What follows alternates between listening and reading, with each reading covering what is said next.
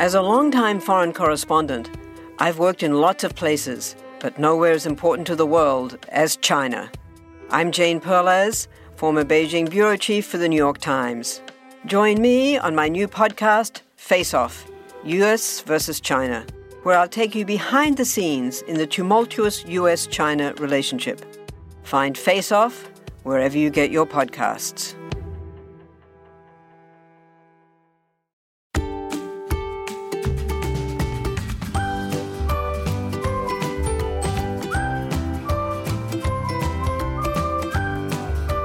Well, hello. This is Nurse Mo, and welcome back to the Straight A Nursing Podcast. Today is episode 98, and we will be venturing into Neuroland a little bit, talking about the different levels of consciousness and what they mean. So this is really important because I've seen a lot of variability amongst nurses about what is lethargy versus what is somnolence versus what is just plain patient is asleep. So knowing your proper terms and how you describe patients will go a long way toward painting an accurate clinical picture. So we'll get into that in just a moment. But first, it is time for our listener shout out.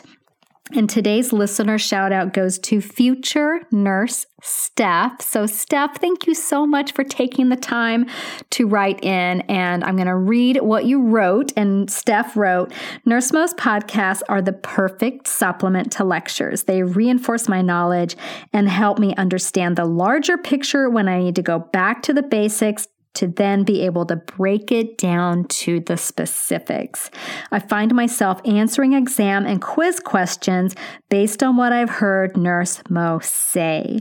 I appreciate you for your love of nursing and love of teaching. You put so much great karma into this world. I hope one day to be able to pass it down to future nursing students.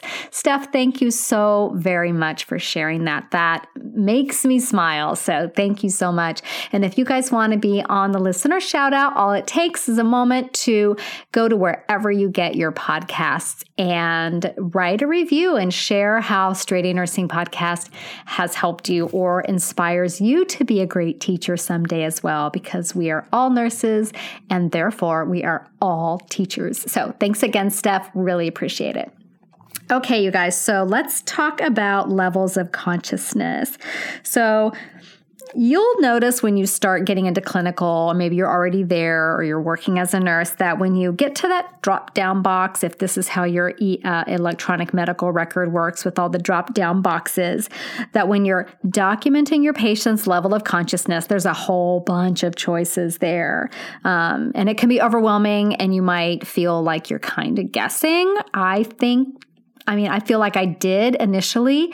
And as I mentioned in last week's podcast episode, it was one of those skills that seemed so basic that I was almost too embarrassed to admit that I didn't really understand the difference between some of these. So I did what any good nurse would do. I didn't just make assumptions, and I didn't just keep on going along without knowing what I needed to know. I went and looked it up, learned it, and then applied it, and now I understand it. So I want to save you guys that internal embarrassment of maybe not understanding something, and we'll just talk about it here quickly. And then hopefully you'll feel a lot more confident when you're recording your patients' levels of consciousness. Some of the ways that hospitals track how sick patients are involve these complicated algorithms. And that data for those algorithms come from the things that you put in the chart. And if you put in a different level of consciousness than what is actually happening, it might score your patient as a higher or lower acuity than they actually are. So just knowing that, you can understand why it's important that you get this information accurate in your medical record. Plus, you also just want to paint an accurate clinical picture of each patient.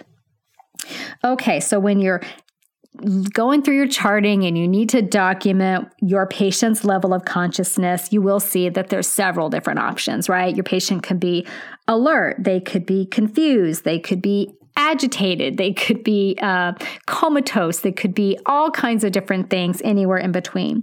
So knowing the difference between these is really going to help you accurately communicate your patient's condition.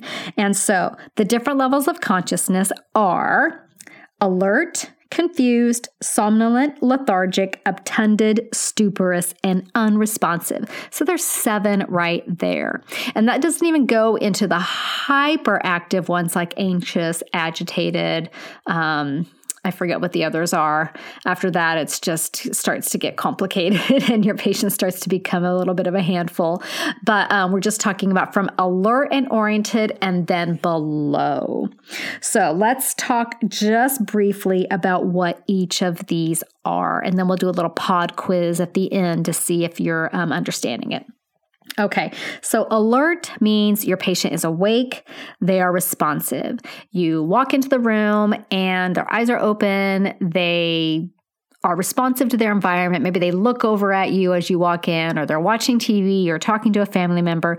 They're responding to their environment. That is your patient that is alert, okay? Then we have confused. So confused patients are often very alert. Sometimes maybe not as much, but confused is definitely an alteration in their level of consciousness. So this person could be confused at the alert state all the way down to the, that stuporous state. So it can occur anywhere along this spectrum. And just because someone is farther down on the spectrum than confused, like say they're somnolent, when they wake up and answer you, they aren't necessarily confused. So you just have to remember that just because they're confused doesn't mean that if they were in a lower level of consciousness that they would also be confused. Does that make sense? I hope that makes sense. It might make sense as we get to talking about it a little bit more.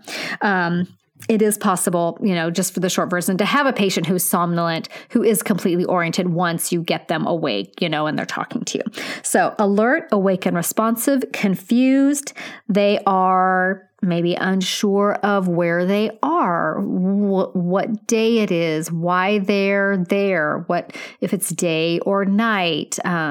They could be mildly confused to drastically confused. So a lot of times you can get a feel for a patient's level of confusion by basic conversation with them, but you shouldn't just leave it at that. You should always ask the patient what their name is. And do you know where you are? And, the alert patient who's oriented will look at you like you're a weirdo. Like, of course, I'm in a hospital. But sometimes patients don't know they're in the hospital. So that patient is confused. Sometimes they'll have a hard time coming up with the word. They'll know it's kind of a familiar environment, but they won't be able to state what it is. So sometimes what I'll say is this a post office or is this a hospital? Some kind of obvious choice like that. Is this a basketball game for high schoolers or is this a hospital? So like 2 choices. One is very clearly hospital, and see if they're able to go, oh yeah, I'm in the hospital. Okay, yeah, it's all coming back to me. All right, so we have confused. Next, we have somnolent. This is your patient that is sleepy. Patients that are some patients will be somnolent and then wake up, how you do when your alarm goes off in the morning. You might be somnolent initially, but then you quickly become alert. The somnolent patient stays somnolent. You're talking to them and they're just really sleepy and maybe not engaging as much, maybe not paying as much attention to you. They're definitely sleepy. And then we have the lethargic patient. So lethargic or lethargy is a step below somnolent. It's more so. This patient is very, very drowsy. They will probably fall asleep in between care. They may or may not fall asleep mid-sentence, but I have had patients that fall asleep mid-sentence, especially like a long sentence, and it kind of trails off and then they're out again. This patient will typically go back to sleep or back to their decreased LOC when you are no longer stimulating them, talking to them, touching them, rousing them, doing all of that. So that patient is lethargic, very, very drowsy. Obtunded patients are arousable, but very difficult to arouse. But possibly can be roused, okay? This I would see a lot with my patients, that have like metabolic acidosis. You have to do a sternal rub to get them to rouse, and then they don't stay awake for very long. And then stuporous, this patient, very, very difficult to arouse. So if you're getting very minimal response, maybe a little bit of a movement to response, maybe a grunt, that's more decreased LOC than obtunded. Stuporous would be one step above comatose or unresponsive, which is our final layer. So this patient is completely unarousable. Okay, so let's just go real quick, top to bottom. Alert, they're awake, they're responsive to their environment. Doesn't mean they're not confused, but they're alert and responsive to their environment. Confused is, like I said, simply a confused patient. Somnolent is sleepy. That one's easy. They both start with an S, okay? Lethargic is very drowsy, probably falling asleep in between care, maybe trailing off sentences and falling asleep mid-sentence. Obtunded, arousable, but it takes a little bit of effort. Stuporous, a lot of effort is needed to get any response from the patient. And then unresponsive or comatose is the patient who is absolutely unarousable. You're doing painful stimuli and they're still not having any response. So when we talk about painful stimuli, there's central and peripheral painful stimulus. And when you learn how to do a neuroexam, which we're not going to go into a whole thing about how to do neuroexams, you'll do different kinds of painful stimuli to see if your patient will wake. So a sternal rub, that's more central.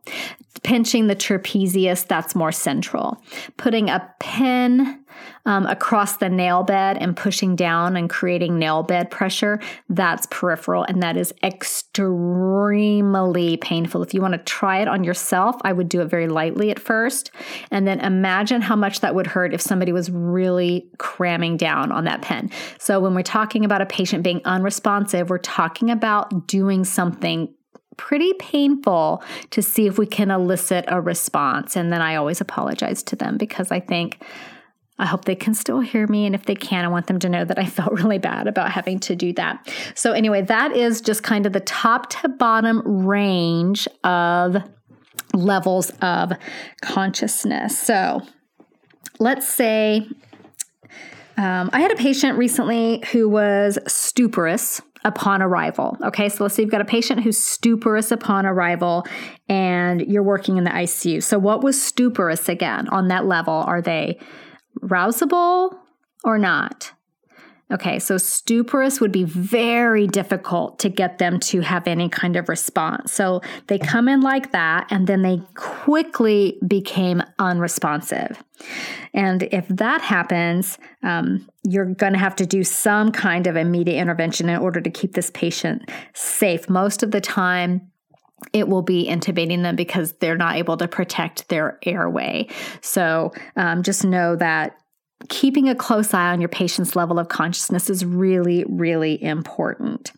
Had I not known how to describe this patient's level of consciousness as I was communicating my concerns to the MD, then there could have been a really big communication gap between me and the doctor. So knowing, stating they came in stuporous and they're now unresponsive shows a distinct change in patient condition. So using standardized language is really helpful, especially when you're describing things that, neuro exams, neurostatus can be very subjective because the nuances of change between one level to another or a abnormal finding can sometimes be very subtle. So always using the proper language is very, very key.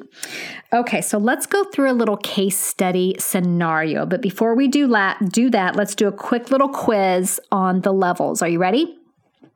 Okay, I'm going to describe a level of consciousness and you tell me which one it is. Your patient is very sleepy, but they stay awake even when you're not stimulating them, but they're sleepy. Good. That patient is somnolent. Excellent. What about your patient that is difficult to arouse? You can rouse them, but it took some effort. That patient is obtunded. What about your patient that is awake and responsive?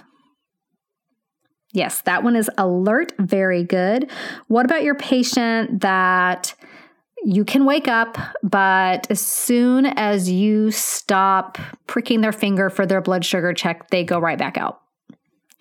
That patient is lethargic. Excellent. How about your patient? You do a sternal rub and they groan and bat your hand away. Okay, that patient is stuporous. They were rousable, but it was very difficult. You had to really rub them. They didn't really talk to you, but they did respond. They kind of hit at your hand. And then what about your patient where you do that nail bed pressure and you get no movement, nothing? Good. That patient is unresponsive or comatose. Okay, perfect. All right, so here's a little case study. We'll go through this, or a little scenario. In report, you learn this about your patient. You have a 56-year-old female patient with chronic kidney disease in stage 4. Patient also has CHF, type 2 diabetes, and hyperlipidemia. Let's say her name is Lisa. Hopefully I can remember that much. So Lisa was brought in by ambulance yesterday. She had shortness of breath. She's currently on 6 liters of oxygen right now. Her blood pressure is 110/68. Her heart rate is 77. And her O2 saturation is 94%. She has no fever. Her urine output was minimal overnight at 20 mils per hour. It was dark and was very concentrated. Her chemistry panel shows mild hyperkalemia. She's got an elevated BUN and creatinine and is mildly anemic with hemoglobin of 9.2. Her white blood cell count is within normal limits. So I want to give you guys a quick tip. When you're getting case study scenarios on exams or in class or when you're working on an assignment, it's so easy to get bogged down in the detail of the numbers, the detail of the vital signs, right? So a little trick that I do is as I'm going through, let's say as we're going through the vital signs, I just think too high, too low, or okay. And that's all I really need to know. So when we look at this, we've got a patient who was brought in by ambulance for shortness of breath. She's currently on 6 liters oxygen. That's not good. Okay. So all I need to think of in my head is not good. Her blood pressure is 110/68. Do I need to remember those exact numbers, or do I just need to think to myself, that's probably okay? I mean, unless her standard baseline blood pressure is 180, I'm going to say a blood pressure of 110 is probably okay for her right now. Her heart rate is 77, too high, too low, or okay. I say that's okay. Her O2 sat is 94%. That's okay, but she's requiring a fair amount of oxygen to get there. So that one I'm going to be kind of clued into that there's something, that I want to pay attention to. She's afebrile, where right now I can just kind of put aside any brain cells that would be thinking about fever because right now she doesn't have one. Her urine output was minimal overnight. Okay, so right there we have another problem. But wait, she has chronic kidney stage 4. Without knowing what her baseline urine output is, I can't really say if this is normal or not for her. But if I had been taking care of her or knew what her baseline was, all this stuff about her urine being dark and concentrated, her BUN and creatinine being up, her mild anemia, that might all be totally normal for her. And it shouldn't be putting off too many alarm bells in my head. So when you look at that scenario and you think of things in terms of too high, too low, or okay, then really what we're looking at for the most part is her O2 saturation level is 94% on 6 liters of oxygen. On 6 liters of oxygen, I would hope someone's oxygen saturation level is more like 97, 98, maybe 99, but 94 makes me feel like, maybe she's probably having some difficulty with her respiratory status. So that's just a quick little way to go through your case studies. So at the time of your initial assessment of Lisa at 8 a.m., you note that she opens her eyes spontaneously and she responds to questions, though not all of her answers make sense, but some of them do. She will follow simple one-step commands, but when you ask her to do more than one thing at a time, she doesn't always do both things. You ask your patient where she is right now, and she says, "I'm in my living room." At this time, your patient is alert and confused. Okay? Alert and confused. 1 hour later at 0900, you bring Lisa her medications. She wakes easily to voice, but yawns a few times and states she just wants to sleep. At this point, your patient is somnolent. So she was sleepy, she wakes up fine, but she tells you, "I'm sleepy, I'm just tired, I want to sleep." At 10 o'clock, 1 hour later, you go in to help Lisa get repositioned and cozy in bed, and you notice that she opens her eyes only to voice or stimulation. She doesn't open her eyes spontaneously, and it takes a pretty loud, repeated voice to get her to open her eyes. She follows some basic commands and is slow to respond to you. She drifts off again once you're not stimulating her anymore. So right now, Lisa is lethargic. At 12 o'clock, 2 hours later, your patient is more difficult to wake up. Her responses are delayed and very minimal. She does not appear to be fully awake when stimulated, and she immediately goes back to sleep when not stimulated. When she does answer questions, she mumbles, is confused, barely making sense, barely able to form words. At this time, she is obtunded. By 1300, Lisa can only be aroused by vigorous and repeated stimulation. When the stimulation stops, she immediately lapses back into her unresponsive state. The only vocalizations that she's making at this time are some moans. Lisa is now stuporous or in a stupor. At 1400, Lisa is unarousable to any stimulation of any kind, even vigorous and painful stimuli. At this point, she is unresponsive, also referred to as comatose. Okay, so in a perfect world, a patient would not be left to just deteriorate like this, but I just wanted to illustrate how someone could go through all the stages of decreased levels of consciousness and how that might look clinically when you assess and interact with the patient. So with a patient like this, who has that chronic kidney disease, whose urine output's been minimal, they're probably looking at having, assume the doctor has ordered an ABG. I would be most suspicious that she has a metabolic acidosis and needs to be dialyzed in order to get things back into balance. So a lot of times someone like Lisa would get dialysis and start coming back to her baseline mental status, assuming she doesn't have anything else going on that would cause that decrease in LOC. So another common situation that this type of situation occurs in is a COPD exacerbation. This pH will the pH will decrease as the CO2 increases. So they get more acidotic, and it's a respiratory acidosis. So as the CO2 rises, the patient gets more and more sleepy and more comatose. And usually what we do is we pull the patient out of this by administering BiPAP treatment, BiPAP therapy, which helps them get that CO2 levels normalized, and then they wake up. Usually they wake up, and then they sometimes do okay after they wake up and we take the BiPAP off and they can manage. Sometimes they'll get acidotic again, hypercapnic again, that CO2 level rising, need BiPAP put on again. BiPAP's pretty, I've never had it on me. I don't think I would like it. It looks pretty awful. I almost think I'd rather be intubated and night-night, but BiPAP as a short-term bridge therapy is great at avoiding intubations in patients.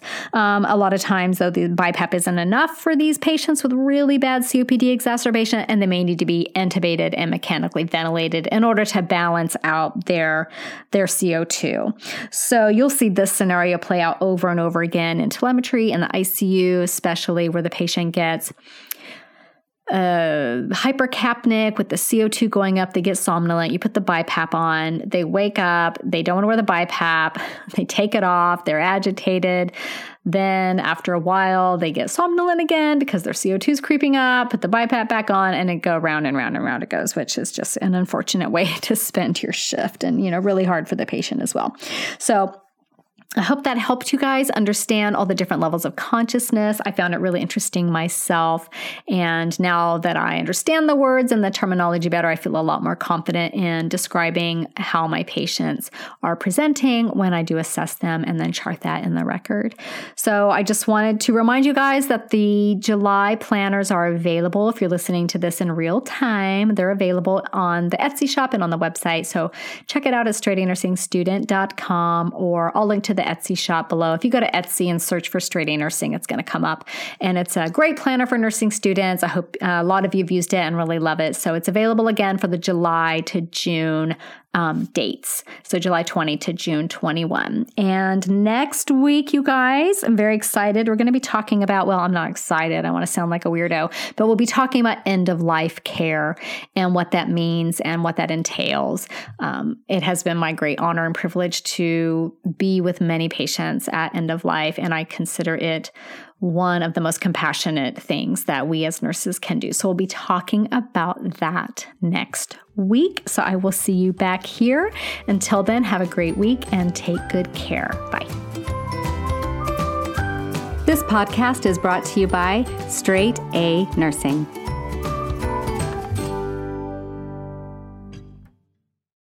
Have you ever wished that you had a direct line to your pediatrician to ask all the questions that constantly crop up while parenting? We sure have. That's why we launched the Bites of Health podcast. Every morning, we'll answer a commonly asked pediatric question in 5 minutes or less. You can tune in while you're making your second cup of coffee or from the school drop-off line. So be sure to tune in to Bites of Health, streaming now.